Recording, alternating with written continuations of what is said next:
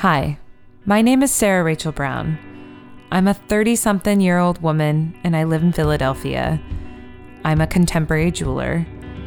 And like many others, I am an artist trying to make a living.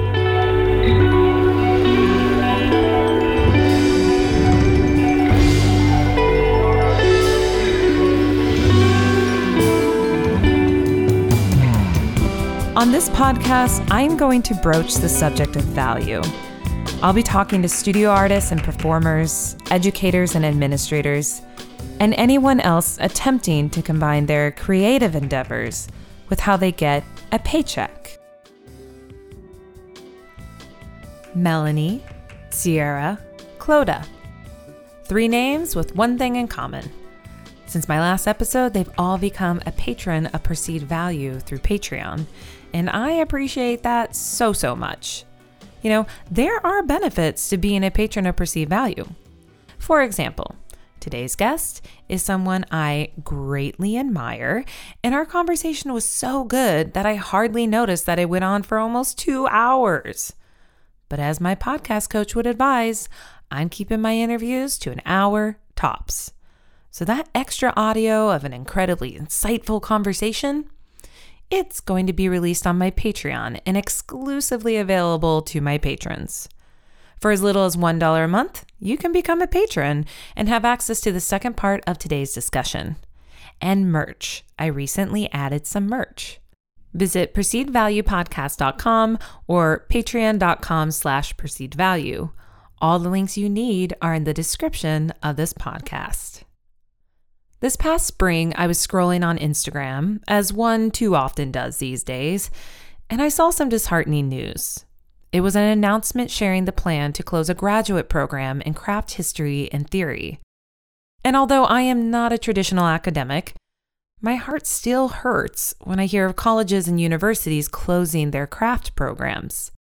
It's the same way I felt when I was in high school and funding just kept getting cut from my choral and arts programs. And in my teens, show choir and musical theater gave me an outlet that I desperately needed. Now, as a grown woman, craft is where I have found community and a passion to pursue. Most of my guests on this podcast stem from my experiences in craft, so when a program closes, it feels like a punch to the gut. From my limited perspective, and I say limited because I don't know the full extent of why these decisions are made, but my assumption is that it all comes down to money. But I'm also not one for assumptions. I prefer to go straight to the source, which brings me to today's guest. She is a writer, educator, and curator based in Portland, Oregon.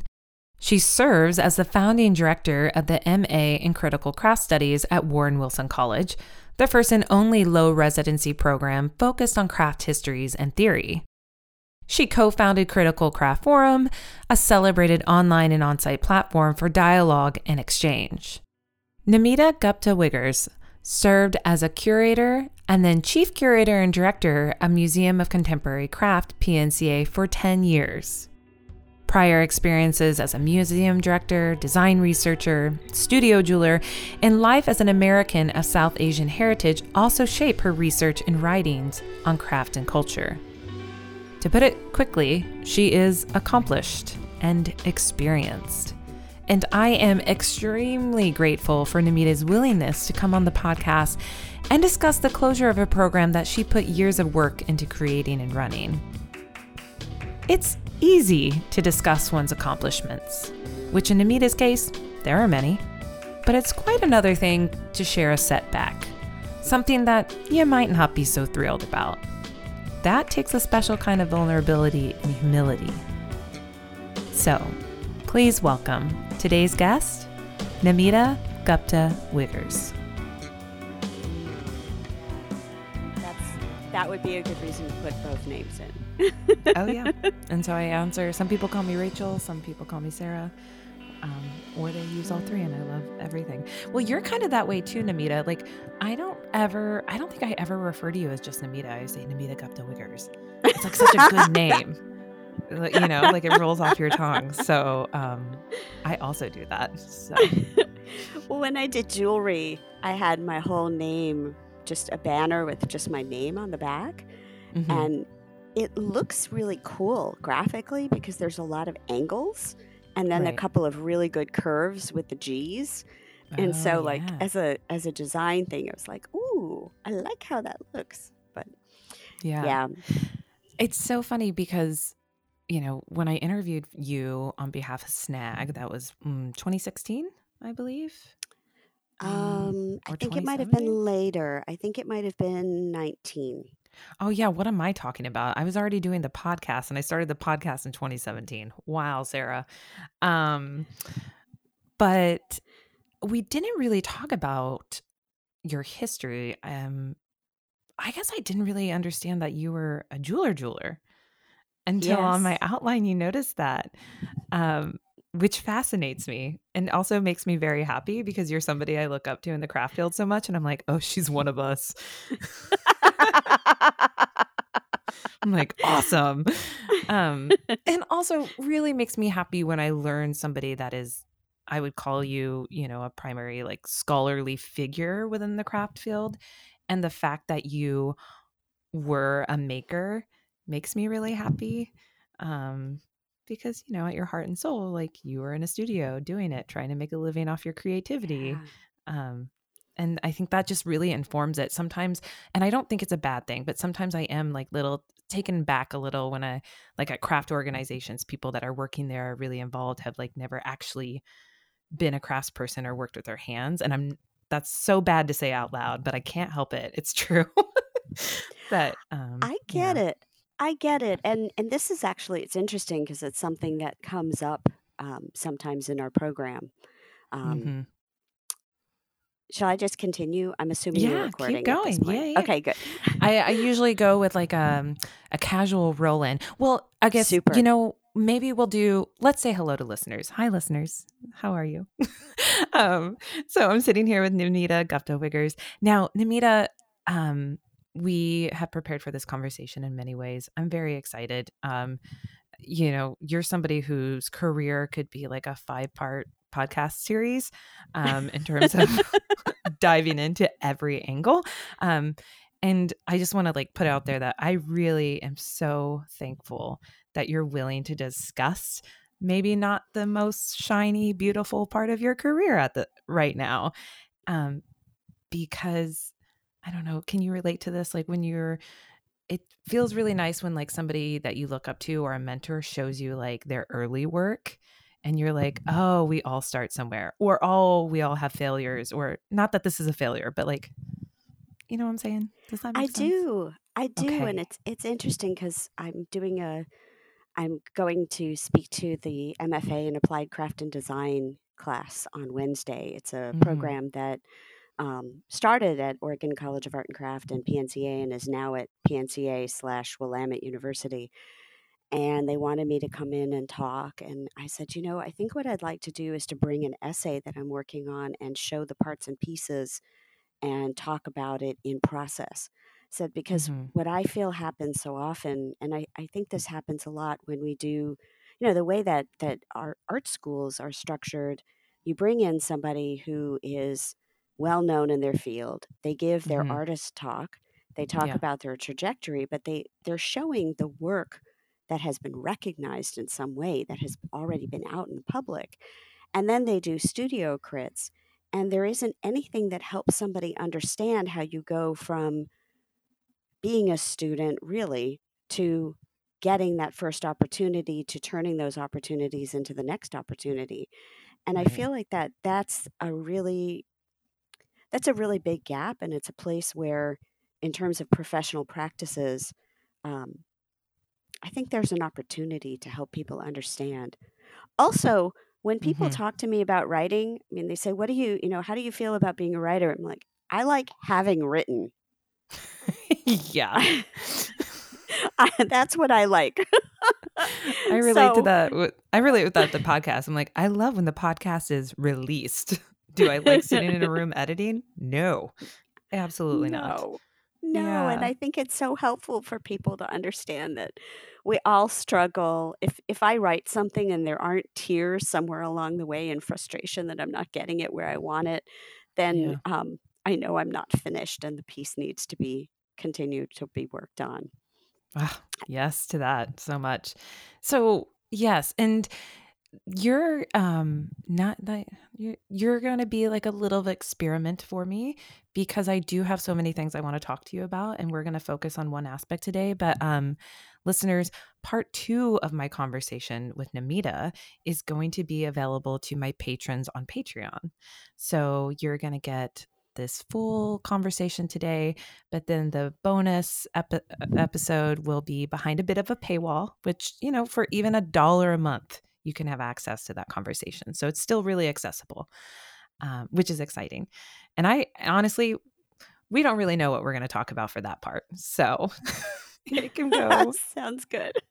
We could talk about cooking, your embroidery, anything. So you got to sign up to find out. So today, I'm in a huge professional transition. And so that's kind of informing who I'm talking to and why I'm connecting with people. And I think when I saw the Facebook or the posts announcing the closure of your program that you've helped create at Warren Wilson College, my heart just kind of hurt because every time you see the closure of a program or a school or a museum, you're just like, okay, another one bites the dust. What's left now? In a field that we're already striving so hard to document and nurture and grow. So can you introduce yourselves or introduce the program, what it is and what you've been working on the past 5 years with it? Sure. So the program is the MA in Critical Craft Studies at Warren Wilson College, and it's a low residency program. And that means that we meet for a short period of time in a 2-week intensive, and then the semester continues after that for the regular kind of thing you'd expect in academia of, 14 to 16 weeks and so forth. It's a 2-year plus 1 residency program. And the focus is on critical craft studies. So there are a number of programs I shouldn't say a number, there are a few Mhm. programs in the United States that focus on aspects of craft. Bard College, Winterthur, uh, University of Wisconsin has material studies, Delaware has material studies. There are a number of places where you can go and get connected to craft as connected to decorative arts or material culture or art history. This program starts from craft itself, and we take a very broad understanding of craft. So it's not just craft that's going to end up in museums. We actually ask a different question. We say, which craft do you want to talk about? Do you want to talk about tourist craft or studio craft or domestic craft or uh, queer craft? Which craft do you want to talk about?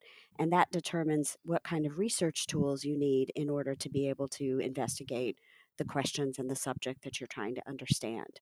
So it's Mhm. really a program to give tools to think about craft, excuse me, to give people tools to think about craft and to investigate and research on their own, and to take that forward when they leave the program. Oh, wow. A few years ago, I got nominated to apply. It's funny, you have to be nominated to apply to the Emerging Voices um, for the American Craft Council Award. And I remember the hardest question I had, which was, what is craft? I was like, oh, Jesus. I didn't think it would be so hard. I was like, I don't know. It's my life. It's my community. Can I just say that? I don't think I wrote anything profound when you mentioned, I know when I'm crying or whatever, I know I've finished it. I've gotten there. I never felt that with that application. Um, Oh, yeah. that's so interesting. I could That's so tell that it interesting. wasn't good. Like when I did my core fellowship application, I felt it. I felt it in my gut. Like I cried, I put everything into it and I didn't have the same feeling. Um, because it's hard to define.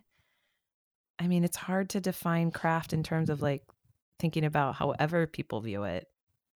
I don't know. I understand why there's a whole program about this.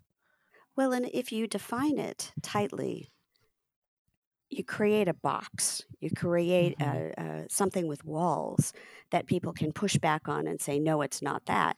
And then you have to defend yourself. Yeah. And so it becomes trapped in the same kind of academic game that has always happened of this person's right, this person's wrong, here's why not. And I'm not interested in reinforcing and reinscribing that. I'm more interested in having Mm-hmm. a broader conversation that speaks to complexity and depth and breadth. Craft is long. We've been doing Right. craft as long as people started to put things on their body to cover themselves so that they didn't get cold. Yeah. If we take a different view of craft, then it opens up all these other possibilities. And then you can actually examine, okay, what does it mean to be involved as a small scale jeweler in, Mm-hmm. working out of your home as opposed to a jeweler working for Swarovski creating pieces that are sold in a more production oriented way. And then you can have a Mm-hmm. different kind of conversation. And I'm more interested in that conversation than I Yeah. am figuring out which one is actually craft or not. I like that. I appreciate that. And so, with that in mind, you were the founding director of this program. Now, what does that mean in terms of that? um, Well, yeah. so what it what that means is that I was responsible, or I am responsible, because I'm still in the position until June of 23. Um, I am responsible for shaping the program. Hmm. So, figuring out curriculum, hiring all the faculty, the workshop faculty, teaching fellows, choosing the students from the applications, teaching, which was not part of my job description, but I have ended up Yeah. teaching 2, 3 loads almost every single year in Mm. order to shape the program and make it what it needed to be. Yeah. Um, I'm responsible for all the administrative side of things, but I'm really responsible for creating what the program is. And Mm. that comes through curriculum and who you choose to bring into the community from faculty to students to continue this conversation and to think through the questions together. So, as someone who has been really thinking about my career goals and objectives, I mean, this sounds like a very dreamy job. Did you go to Wilson College and say, "Hey, I have this idea. Would you be willing to work with me?" Or did they approach you saying, "We want a program such as such"? Well, what actually happened is there was a think tank that the Center for Craft put together with Warren Wilson College in 2016. And at the time, I was working independently. I was doing a lot of Hmm. curatorial work, writing, public speaking, workshops, things like that on my own. So I didn't have a formal institutional affiliation. However, I was serving on the board at the Center for Craft. And so Oh, can working, I interject real quick? Because I don't yeah. want to assume that people know what the Center for Craft is. Can Oh, you yeah, tell we them should where explain. Warren Wilson and Center Craft are? Absolutely. So, Center for Craft is located in Nashville, North Carolina, and it's been around for more than 2 decades. It is the place in the country where you can find support through funding for grants and through grants and things like that for craft research. And craft research there is everything from um, support for writing books and things like that to Hmm. material based research. So it's got opportunities for everyone involved in craft, from curators to scholars to makers to craftspeople to um, you know people who are getting started in the field for the first time. There's a lot of opportunities. And Warren Wilson College is located just half an hour outside of Asheville in Swananoa, North Carolina, so in the Appalachian Mountains. Okay. And Yeah. are they officially affiliated together? No, this was a partnership. This Okay. was a program that was, um, the think tank came out as a partnership because Warren Wilson College at that time had just finished a grant cycle with a funder and with Wingate Foundation. Mm. And one of the things that they wanted was to create a master's program. And they wanted to have an opportunity to think through if this was a good idea, what the possibilities were, where it could go, how it could differentiate itself from other kinds of things going on out in the world, and so forth. So they worked with the Center for Craft and Marilyn Zapp. Um, to create a think tank. And I was on the board and worked very closely with Marilyn through the education committee. So we put together a think tank. And from that think tank, you can find the think tank online if you go to the Center for Okay. Craft, or if you go to the Warren Wilson page focused on the MA in Craft Studies, and because it's all public. Okay. And I can And link that, guys. oh, great, great! I'll make Hmm. sure. I'll make sure and get you that. Um, But basically, what came out of it was the idea that there was a possibility of doing a master's program. And I walked away thinking this is great. And I wrote a 4-page letter of what I thought the possibilities were of doing something that was a different kind of craft program than what I was seeing happening in schools. Sent that to Warren Wilson, sent that to Marilyn. And when they announced the position, it turned out that they were willing to have it be a low residency position, not just a low residency program, but to allow the person who is directing the program to reside off campus and basically come in a couple of times a year to administer the face-to-face portions and work with administration. So that gave me the chance to stay in Portland, Hmm. continue doing some of the kind of other work that I was doing on my own of traveling around and speaking and things, and still be able to do this full-time plus job in a remote situation. Yeah. So you technically had to apply to be able to become the director then? Or Yes. since okay. Okay. Yes. You There was planted a the seed, but you still had to apply. I like that. Definitely, definitely. I don't know how many applications they received, but I know that there were several people who interviewed, and Yeah. then I was fortunate to be selected. And I'll tell you, when I did the application, I went all out. I thought, Yeah. I know what I wanted when I was in school, and I wanted a program that recognized the globe, that recognized craft and making across the world. Yeah. And I also wanted a program that brought critical race theory into the structure of the program itself. So I put together a proposal that was pretty direct, and that's basically what ended up becoming the program. They accepted me, they accepted my proposal, and that's what we put into action. Before we move forward, I would really like if you could share your pronouns and describe yourself to listeners as well, because we didn't do that. And I think that's also a really great aspect to kind of point out as someone being put in that position and leading these conversations. Sure. So I use she, her pronouns. Hmm. And I am the daughter, I'm American born. I was born in Hmm. Cincinnati, Ohio, and I'm the daughter of immigrants from India. I grew up in Ohio, in Jersey, in Texas, and I've also lived in Chicago and Portland. So I've lived in lots of different places. Um, my being of Indian heritage is very important to me, and it's something that surprisingly has not been a part of my craft world experiences in studio craft. Yeah. So, this program was a way for me to try to create a space for more parts of myself to be visible.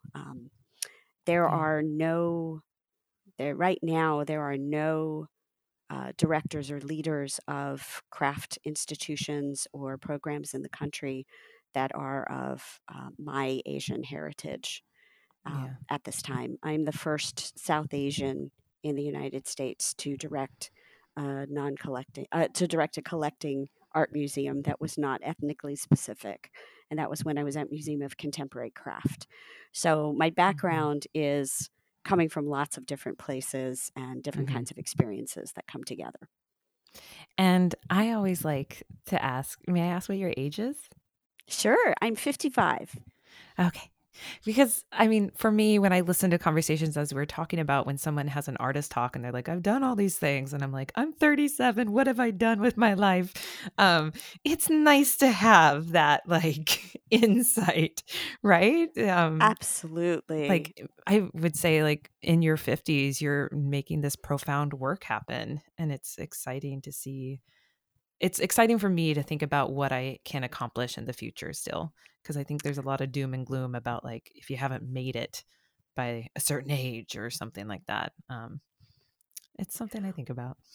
Well, Sarah, this is something we should share then that I started out in museum education and then transitioned to, I went back to graduate school and I was working on my PhD. I left that and worked for a product design firm doing video ethnography and research for thinking about user behavior. I Mm, left that to become a studio jeweler. And I left studio jewelry when I became a mom because I didn't want the chemicals and I had been miscarrying and we wanted to be sure that we kept a safe environment. So from I stayed home with my kids for 5 years. It was the mm. hardest thing I've ever done. Um, had an amazing garden at that time because that's where I poured all my creative energy. Right, right, Um, right. and it was not cleaning the house because I have no interest in that. But I didn't start. I had never curated when I got my position at the museum, and I'd never run a graduate program when I got this position. I taught as an adjunct, but I was 37 when I got that job at the Museum of Contemporary Craft in 2004. And I was 50 when I got this position. So Yeah. um, I And I think that love that you had never curated when you got that job. That is so cool to hear. no, never had curated a thing. I worked in Yeah. museums. I mean, I worked in a children's museum in Houston, and I worked as the museum educator at the Blaffer Gallery for 3 years. And I started a program that is still there and has changed a lot since I started it. But it was called Reach, and it was a focus on high school students and Mm, connecting high school students to the museum and to the art, to the idea of art education and pursuing an education at a college level. But no, I'd never curated anything. But mhm. um, I grew up going to museums and spent a lot of time thinking about them. I didn't even know there was a job called curator until I got to till I started studying art history. I Love went to that. museums my whole life and I had no idea how things got there. I just didn't think Yeah. about it. And there was no one in my world who was ever saying, this is how things happen and this is how these take place. And we knew people who were artists, they were painters, Yeah. and photographers, but nobody in my world ever did that as a job. So I didn't even know it existed until I Yeah. got to Rice University. Oh, I love that. It's like the first time I ever exhibited work was my end of year show for my first year at the fellowship at Penland. And I hung all my work up and I felt so proud and like nervous because I'd never done it before. And I think I was the only one in the group that hadn't. And then someone walked over and they're like, oh, is everything 60 to center? And I was like, what does that mean? And I and I had this like Oh. total breakdown because they all like assumed I understood like how you like hang things in a gallery, and I've never heard 60 to center, and I totally cried and then had to like rehang things. Um I love that. I love that. Okay, so getting So back. Oh, I just have to yeah. tell you we didn't do 60 to center. We did 58. Oh, wow. Okay. So you Yeah, really could do whatever you want. I also like, I did throw a little bit of a fit. There were some necklaces I didn't move, and I was like, I'm the artist. I want my necklaces to hang here. I just left them. absolutely. And I believe that at some point that's where museums have to stop and say, okay, let's figure out what the issue is, that 60 to center doesn't have to be the standard. And it's Yeah. it's yeah, yeah. Seems arbitrary. I don't want to do it. And also, I don't like the math. I don't like doing the math. Um, so that is amazing. So you apply, you get the job. Ah, thank God you're not like old white man in his 60s. Thank you. Um please. I And appreciate that every day. yeah, right. Shout out to Namita. Um so wow. Okay, so but then it sinks in that you get this job. Um and the probably the like where do you even start? Like, where did you start creating the program at? It seems Oh, overwhelming. it's such a good question. You start with the people you know are ready to experiment, and you start Ooh. with looking at, I knew that I wanted to have a certain kind of curriculum, and that's what's in place. I wanted a history and theory track. I wanted a materials lab track where people would think about and experiment with what materials are and materiality. And then I wanted a research methods lab where it wasn't just let's teach people how to research, but let's teach people how to apply what they're reading and thinking, because Hmm. that's what artists don't have and craftspeople don't have. They read things and they know how to bring it into themselves and put it Yeah. back out through their work. But being a historian or a theorist is about bringing it in, thinking about it, and putting it back out there into a really different kind of conversation. So I wanted to Mm. create that, and then I wanted it to be a track that was called practicum, not a thesis. This is not a thesis. This is a Okay. practicum. It is an application of the research methods that people have learned to the subject and the questions, the research question that somebody is trying to understand. And it's most of them have taken the form of a paper, an extended paper. A couple of people have done exhibitions, but Mm. um, and this year one person will be doing a film. Um, so Oh, that's uh, cool. So they yeah, could do yeah. whatever they want. It doesn't have to be a paper. It didn't have to be a paper, but I think it would be fair to say that writing is the primary way we teach people how to convey what they're doing. Words are the primary tool and medium for Hmm. expressing thinking in this kind of a program. Right. So the person who's doing the film is writing a paper also. Right. Right. And I thought about, I kind of daydreamed about this type of program sounded like something that for the first time in my life, in some ways, I thought, oh, I think I could flourish in that. Like maybe that's something that I should do. And I played around with the idea of like how I would do a podcast series for it, but I write my scripts. Like I think people think I'm a bit more on the cuff than I am, but I mean, I'm sure you saw with my outline, I do a lot of research and my introductions are written scripts. So that's like, if You I did have it, to I would do it. prepare. Oh, Yeah, yeah, yeah. that would be amazing. Yeah. One of the students came in thinking that they were going to do podcasts, and they ended up doing an exhibition using sound recordings. It was Michael Mm, Hatch did an exhibition and looking at Appalachian craft.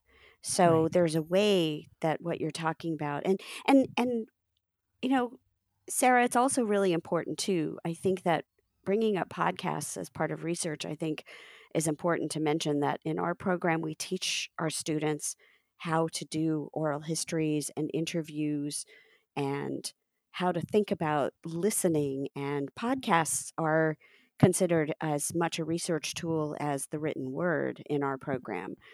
Sitting Mm, at somebody's feet and listening to them tell a story is just as important. So, this is a more expanded view of what constitutes research, what constitutes an archive. And so, to get it started, I needed to find people who were going to be able to experiment, hmm. um, and also people who were willing to try to teach in a new format. And the third thing is to be willing to teach collaboratively. So, over Oh, the yeah. course of the 5 years, our faculty, our core faculty, share our syllabi together. We review them together. We discuss how they connect together. Places where, for example, Tom Martin and Sarah Klugage are teaching about aesthetics, but they teach the same piece of writing in really different ways. Hmm. And that's brilliant. And by knowing that each of them is doing this, it just strengthens the opportunity for the students to be able to make different kinds of connections because the faculty are aware of it.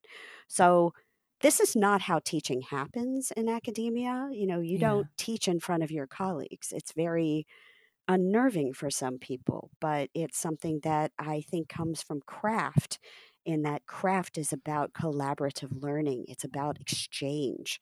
And Right. I want academia to work that way too. So when I thought about, and we're discussing this program in depth because you are going to be transitioning out of this incredible program that you have created in the position that you've held the last 5 years because the school has decided to or announced that they're closing the program, correct? Correct. And so that is why we're talking about it, which is a little sad because the more I learn about it, the more excited I get. Um, oh. Uh, And remind me, I want to circle back and maybe this is bonus footage, but I do want to talk. I tried to apply for grant. I wanted to do the research grant application for the Center for Craft and Design, but there were some barriers in it for me in terms of like how to apply as like a podcaster. Remind me, I want to ask your opinion on that because I think you could give me Okay. some really exciting insights. Sounds good. So when this program, my first question that comes to mind is what was the intention beyond, of course, teaching about craft and these ways of learning together and teaching together in collaboration. But when someone graduates with the degree, what could their career trajectory be in some different examples beyond just, a professor? So it's a complicated question, and I think it's complicated because it has to do with place and Mm-hmm. local economies.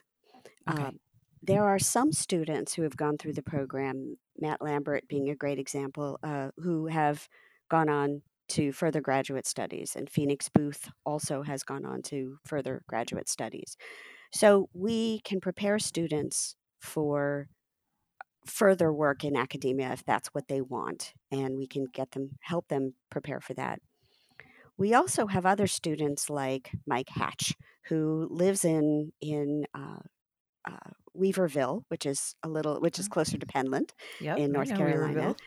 And Mike has been on the board of the Southern Highland Craft Guild for a number of years. Mike is not and is a glass blower. Mike is Mm-hmm. not leaving Weaverville. Mike is Right. not taking this master's degree and doing all this work in order to find a new job in a new city. Mike is doing it in order to add to his own learning and skills and tools to figure out what to do to document local histories. So, Okay. and I think by the time this podcast comes out, it's okay to say that Mike just received the position of archivist at the Southern Highland Craft Guild. Oh, wow. So here's a great example of somebody who was using the archive, researched in the archive, created a project through the program, and learned how to do something to then be able to do that kind of a position in addition to his glass blowing work as well. Yeah. Other people are using it to develop writing skills. And we have a couple of students who are interested in, they don't want to lose their studio work. Every single one of our students, by the way, has craft in their lives. That's Not amazing. all of them have BFAs or MFAs, but they all have making, and that's I Mm-hmm. think an important thing to understand in terms of who is doing this work and then what kind Yeah. of positions are open for them. So they're applying it where they live. Um, there are also students who, like Sarah Kelly, who was able to secure the Wingate Curatorial Fellowship for curating at Arizona State University after a Wingate Fellowship at the Asheville Art Museum. And so Mm-hmm. she's been able to move through different curatorial roles in that regard as well. So it's a So it's long broad. answer. No, It's it's a long good. answer, but I think it's because what's complicated is that the structures and systems in how we understand a degree to work is that the degree opens up a platform for you to move to something else. Right. And I think that this degree offers that for some people. And it also offers the opportunity for you to deepen and strengthen what you're already doing where your feet are hitting the ground. Mm-hmm. And that local focus, I think, connects to something really important that gets overlooked a lot in terms of, you know, what success post graduation is supposed to look like. Yeah. Yeah. Yeah. Um, Also, Aaron Decker did it, right? No, No, he Aaron didn't. didn't end up doing it. He thought about Okay. it, and we talked a lot for several years, but he did not end up applying. Okay. Um, so can we give insight to the financial aspects of the program for listeners? Sure. Because I mean, when a program closes, it's usually comes down to finances on the institution's part. And I'm going to make the assumption, although, assumptions aren't good, that had a big part to do with Warren Wilson's decision to close the program. But can we start with by talking about how much the program costs for students to attend? Sure. The program began at $22,000 per semester plus uh, $4,000 for the residency. And Okay. so the total cost would have been 22 plus 22 plus 4 plus 4 plus 2 for the final residency. Mhm. Now the program costs 22,500. The residency is 4,310 and the culminating residency is 2,000. So the total 2-year program for the last 3 years is $55,720. So that's And for the full 2 years plus final residency. okay. And then it's like any other program where people can apply for financial aid and scholarships? Or is Financial aid is a little trickier because there aren't as many financial aid things offered for graduate programs, but there is okay. financial aid available. So everybody had the option to do that. Hmm. And in terms of scholarships, we received support from the Wingate Foundation for scholarships. But Okay. I will be honest with you, it's limited. It Right. certainly didn't cover a full ride for anybody. Hmm. Um, we tried our best to give everybody something to help out, Hmm. and some people were given higher amounts based on financial need and so forth and merit. Hmm. Um, but uh, it never covered the full amount in any way, shape, or form. So as founding director, I mean, you're hiring people, you are the visionary behind the program. How do you decide how much a program costs? That's not my decision. Oh, Yeah, that's not my interesting. decision. Got it. My role in that is to give the numbers to the people on campus who are supposed to be responsible for making those decisions.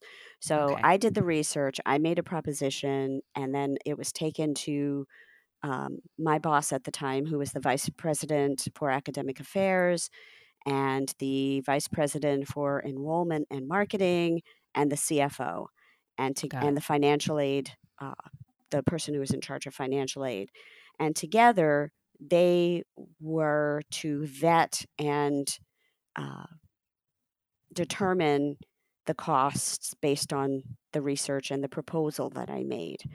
Right. Um, I'm going to be honest with you that that process, in this case, didn't go as well and as smoothly as I think it could have. Okay. And that was because of various administrative things going on the campus. Right. So the amount of the tuition, what ended up happening with the tuition hike that happened in 2020, that ended up becoming the decision of the CFO, who is now no longer at Warren Wilson. She left this summer, but Mm. she determined that it needed to be increased um, and made that change. So you launched this program, and in the middle of it, the pandemic hit, and the pandemic had a huge effect on everything, any small business, any academic program, et cetera. So, can you speak to, in your opinion, do you think that if the pandemic hadn't happened, that the program might have not been canceled? Do you think that that was something that like gravely affected um, it getting canceled? It's a great question. I think what didn't happen because of the pandemic is that I wasn't visiting conferences. I Hmm. mean, we met in person for the first time at the SNAG conference, the Society Right, of right, North right. American Goldsmiths conference. Um, one of the biggest assets for marketing was my connections through the field, and I usually go to multiple conferences, and um, that's a place where people see me and talk with me and ask me questions and find out what they need to know so that they can talk to their students and help their students apply and so forth. That all had to go online, and that was, I Mm. think, a big hardship in terms of marketing and recruiting because I wasn't out there. And that was really my primary responsibility. We had an admissions person who did a lot of support work, but that was a primary part of what I did was the marketing. I didn't even And think about that. I don't even think I put that on your outline about marketing and how you were probably like the key aspect of it or ambassador for the program. Wow. well, and Sarah, in some ways, I think I had it better than a lot of people. I've talked to a lot of my colleagues who are chairs of programs, craft related programs. Yeah. And this is a whole other topic that at some point you should you should talk to more people who have these jobs and what they're doing. Yeah. And no, I was responsible not just for the curriculum and hiring faculty and making sure and teaching and making sure that students were cared for and planning and executing residencies, planning and executing all of the online semester courses, but I was responsible for the marketing. I was the contact for the fundraising folks who were supposed to be responsible for fundraising for us. Yeah. I served on the graduate council. I worked with financial aid if they needed support and assistance. We do all of our own tracking of budget. Warren Wilson does not do quarterly profit and loss reports. Okay. So it means that we have to have a ghost budget that we manage our budgeting on. And there's an online system where the finance department uploads numbers and things, but coding takes a lot of time. And so it's never completely in sync. So we have to Right. have a ghost budget that we run in order to make sure our expenses are staying on track. I worked with our marketing team to direct the look of our advertising. And I have to say, Ben Lignell is amazing and helped us develop the look for all of the marketing advertisements and materials. But then um, our program manager, Jesse Shires, and I were responsible for placing all the advertising. I run the Instagram, Jesse runs the quarterly newsletter, and things like that. But those are all parts of the job in addition Yeah. to, you know, directing the How'd you curriculum. Good Lord. How'd you negotiate your salary? Like, was it a salary that you were like, oh, this is, I mean, you probably didn't have a lot of side hustles at this time. It doesn't seem like you'd have much time for anything, but you know, let's just say that I'm a girl who doesn't say no really well. So I did right, have a lot of side hustles and side jobs, and that's an interesting thing we should talk about in terms of transition and right. why I do that.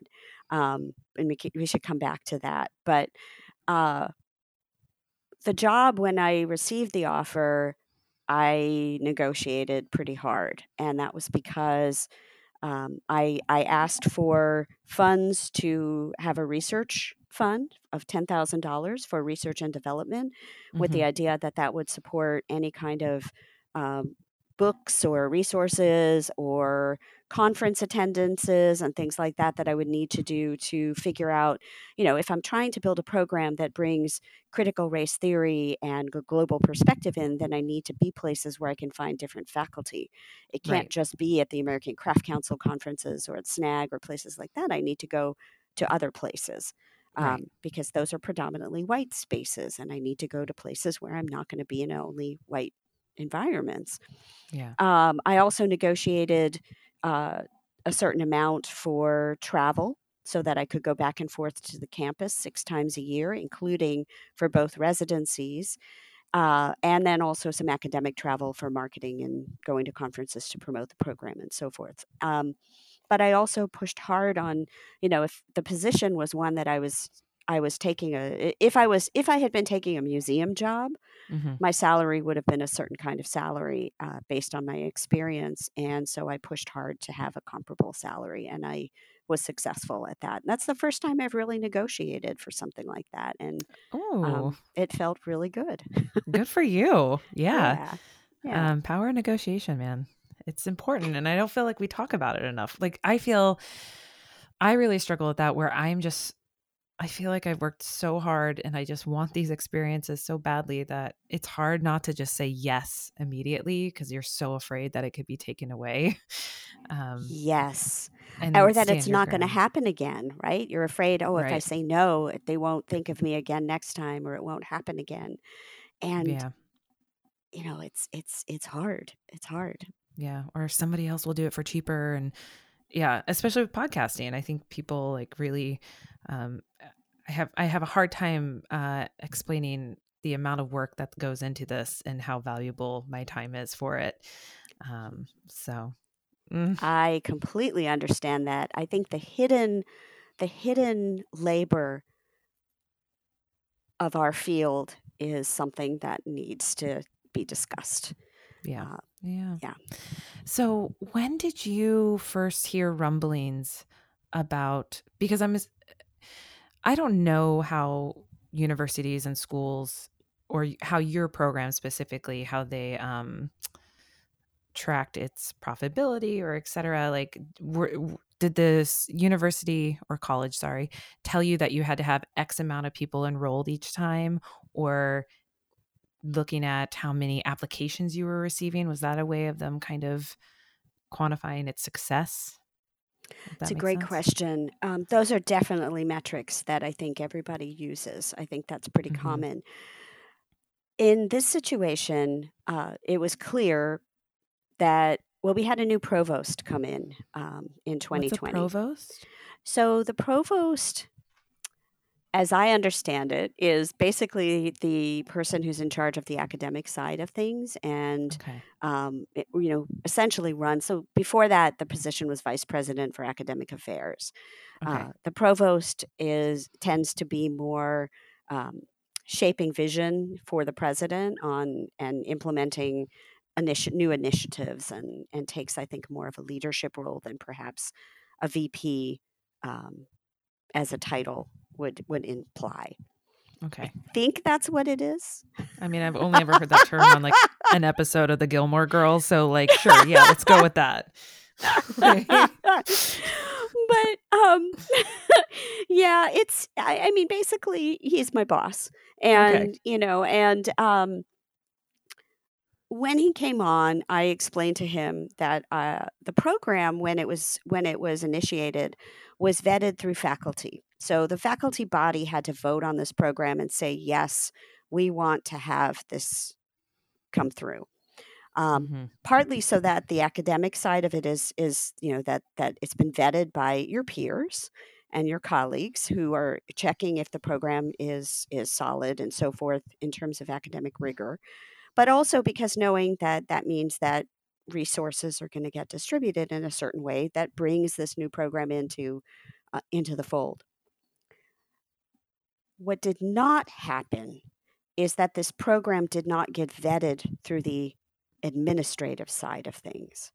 So when I arrived in 2017 Mm-hmm. for my very first campus meeting, it was the first time or it seemed to be the first time that the registrar, financial aid, the comptroller, and the financial aid folks and certain people were learning that this program was going to be launched within a year. It was supposed to launch January of 2019. Mm-hmm. There was a new president, Lynn Morton, who came in at the same time I did in 2017. And Lynn said, no, we can't wait. We have to launch it faster. So everything that was meant to be a year and a half of planning, vetting, getting everything ready meant that we had to launch the application that fall with all the information ready to go in order to secure a class to start in the fall of 2018. So it foreshortened the entire process. Right. So while the administration across the campus is figuring out what's going on, we're developing marketing materials and promotional materials and doing all of that at the same time. It was less than ideal. It was Yeah. less than ideal. Sounds a little So rushed. a little rushed. The good thing was we had already had our accreditation approved with zero comments or feedback, which I understand is a big thing. Basically, you have to write up what the program is going to do. You send it to an accreditation uh, organization, and then they have to approve or not. They say yes, you can do this program or not. Ours came back with zero comments, which apparently doesn't happen very often. So the accreditation was a big thing also So happening that's at the like the same time. FDA for like a new drug, to like put it in context of somebody That's outside of great. academia. Yeah, that's totally a great analogy. Yes, and on your first absolutely. trial, you got the vaccine approved, babe. This is great. Woo! I like that. Oh my God, I'm going to totally keep that story. That's a great way to talk about it. Yeah. So, in some ways, we talk a lot about how we were flying the plane while we were building it at the same time. Yeah, that sounds stressful. It was a lot. It was a lot. So, with that, to get to the question about admission and finances and enrollment and all of that, it was really clear the first year we had a lot of interest. When the program was announced, it nearly broke the campus server because the activity was so much. Oh my And God. it is the most widely shared story from Warren Wilson College in their entire history. So that Mhm. first year, what happens is you get a lot of people who are risk takers and entrepreneurs who apply, right? Folks who are Yeah. saying, I want to be on the ground, I want to try this. The second year, you have a plummet, and we Mm. didn't get a whole lot of applications. And in speaking with colleagues, people like Lydia Matthews, who has founded a number of making oriented and graduate programs, and a number of other people, this is a common thing. And then you have an increase again the third year. Well, the Right. thing is, the third year is when COVID hit. Mm. And so, yes, we had an increase, but it was a very different situation. And people were recognizing that their lives and their social world and then their academic world was all in this box. And Yeah. that was really hard and it became very challenging. So, to be more specific to your question, those were factors. It was really clear when the provost came on, I made it clear to him that we needed to have a more formalized business plan that was vetted through all the departments. Mhm. So 2020 was crisis mode for the college to adapt to COVID. 2021 was crisis mode to adapt to the college, and every small liberal arts college is struggling financially too. So there were things that were being addressed there. So what happened in 21 is I asked the provost to have a meeting with the senior cabinet, and we presented a plan that showed what the enrollment needed to be in order to break even and cover all our costs and turn a profit for the college at some point. Yeah. Unfortunately, that particular meeting also coincided with a Wingate report that needed to be delivered by the vice president of advancement. And I'm being very transparent and open here with Yeah. you and with listeners. Um, with a job that I still hold. Yeah. So No. I'm trying to be very careful in how I phrase Yeah. all of this. And please do not say anything you even Oh, I have won't. the slightest gut feeling about. Yeah. Yeah. Yeah. No, Okay. no, I won't. I won't. So what ended up happening is the meeting ended up shifting to the Wingate, both the the Wingate write up and grant report, as well as the Wingate proposal that was going out next. And I spent the better part of the next several months repeatedly asking for a time to meet with the CFO and never got Right. it. I tried to emphasize that enrollment was not my responsibility. It was the responsibility of the admissions department, and that they needed support, they needed help, they needed marketing dollars. I had a budget and I was putting money in and doing a lot of Instagram work. We Right. were doing online meetings and things like that. So March comes along, and I have a meeting with the provost, and the provost says, based on us coming into this next phase of the pandemic, I'm going to let you know that we have 3 years to get this righted, to get the enrollment to where we want it to be. What we wanted ideally was 10 to 12 enrolled students with a Okay. maximum of 15. And that's a And what we mixture of first and second years? know that would be per class. Per Okay. class. Sorry. I had it. Yeah. Yeah. Okay. Yeah, no, that's a great question. It would be per class, per cohort, as we say. And we have 8 students right now. Well, we have 7 students in the class of 23 right now. So the provost said this to me. I was continuing to work on the budget. I finally got a meeting with the CFO. We reviewed the budget. And the next week, I got a request from the provost to meet. And he told me that they were canceling the program. Mm. So,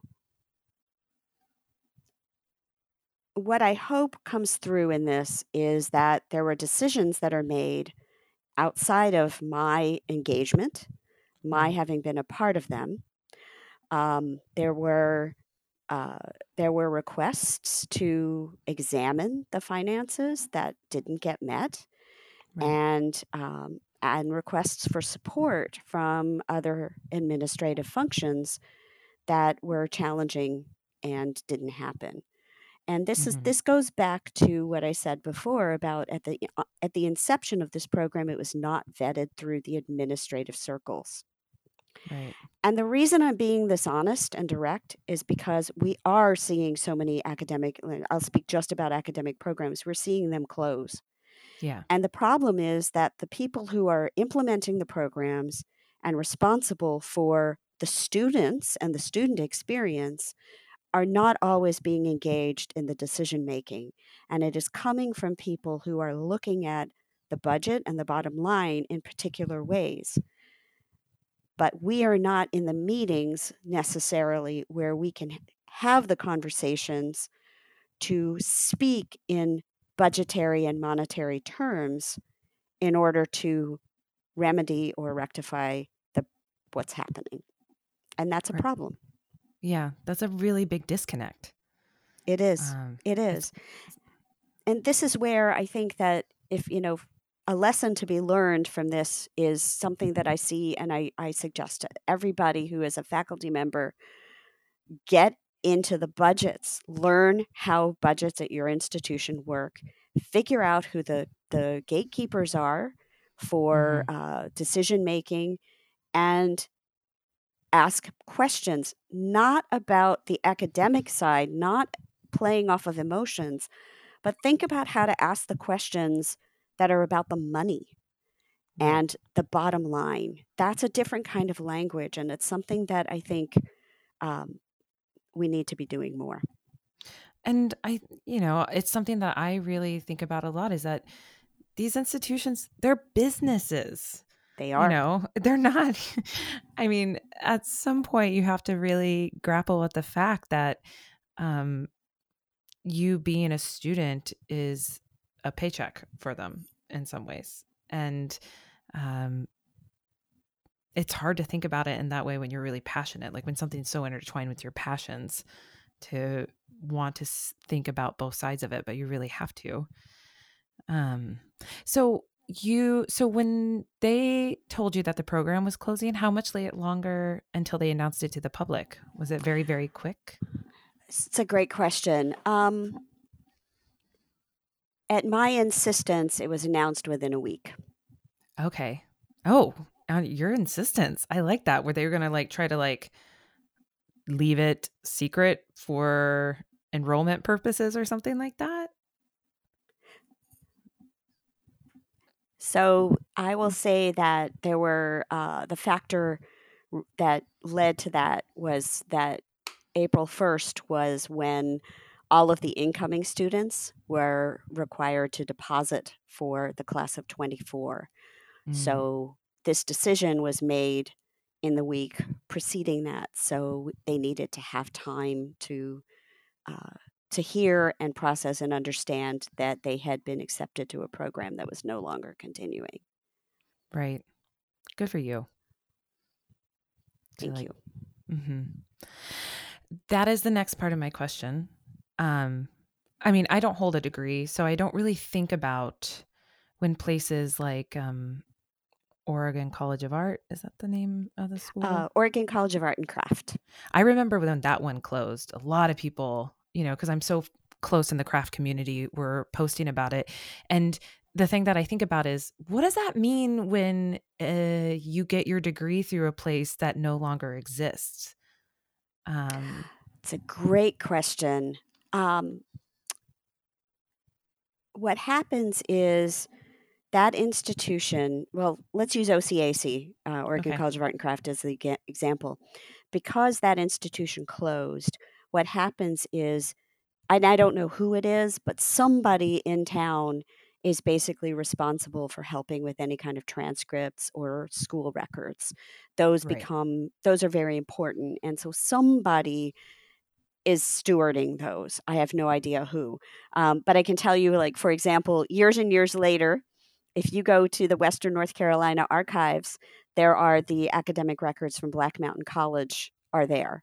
Oh, yeah. And not all of them are available, but the ones where they've been able to reach the person whose records they are, or somebody related to them, those records are public, and you can see what people took as their classes and things like that. But someone is taking care of that. Warren Wilson College will be responsible for any kind of registrarial transcript work or things like that that need to happen. And the class of 23 will complete their degrees. And there is one student who elected to come to the program knowing that all of us, so all of the core faculty who are part of the program right now, and that's Ben Lignell, Sarah Klugage, and Tom Martin, Hmm. all and Anna Helgeson. All of them will continue teaching through June. And Okay. then in June, all of us leave, including Jesse Shires, who's the program manager. We all leave and our contracts are done. Or our work, I'm not contracted, but their contracts are done. And then next year, Anna Helgeson will be working one on one with that one student to complete their degree under the supervision of the Dean of Research at Warren Wilson College. Oh, interesting. So they so badly wanted to be a part of the program that they still signed up knowing they'd only get 1 year of like this full experience that you have created. And then they continue on for their second year in a very different Yes. experience. Yes. Hmm. Yes. Do they So get they're a do they get a discount for the second year? Sorry. I just had to I ask. don't know. I You don't know. know? I advocated for it, but It it's out of my certainly should be hands. cheaper. I'm going to advocate for that person. Just say, I hope they're giving you a discount. I'm going to say it. I would hope so, but like I said, it's out of my hands. That becomes a decision of the CFO, now the interim CFO, and we have an interim president of the college and the provost. Right. So it becomes their decision. How you doing? I mean, I feel like must not be fun to think about, but also you must be so proud of what you've done. I mean, 5 years, it's a lot of work. I'm Today I'm okay, and Mm-hmm. it's partly because I was listening to I one of the people I follow on Instagram is Chef Jenny Dorsey, and she does a lot of DEIA work through food. Oh, And okay. she mentioned this person named, and I'm going to mispronounce his name, but Ogi Ogas, Mm-hmm. and he's a neuroscientist, and he's co-written a book on the dark horse and achieving success and fulfillment and things like that. And listening to that has been helpful in um, reframing this for myself. Right. But what I'm proud of is what the students and all of my colleagues and the core faculty and the workshop faculty and the teaching fellows and the mentors have achieved in opening up a space for really different kinds of craft research to take place. And Right. that's what I'm really proud of, that there are different kinds of things people are doing that don't just slot into the structures and systems that have been put in place. So they're not having to write about the same things that everybody is writing about all the time or write about it in the same way. They actually have the tools to advocate for different ways of expressing what's going on, different ways of bringing together their craft making experience with now their newfound research and writing and communication skills. So it's about giving tools to people to do what they need to do to find their voice.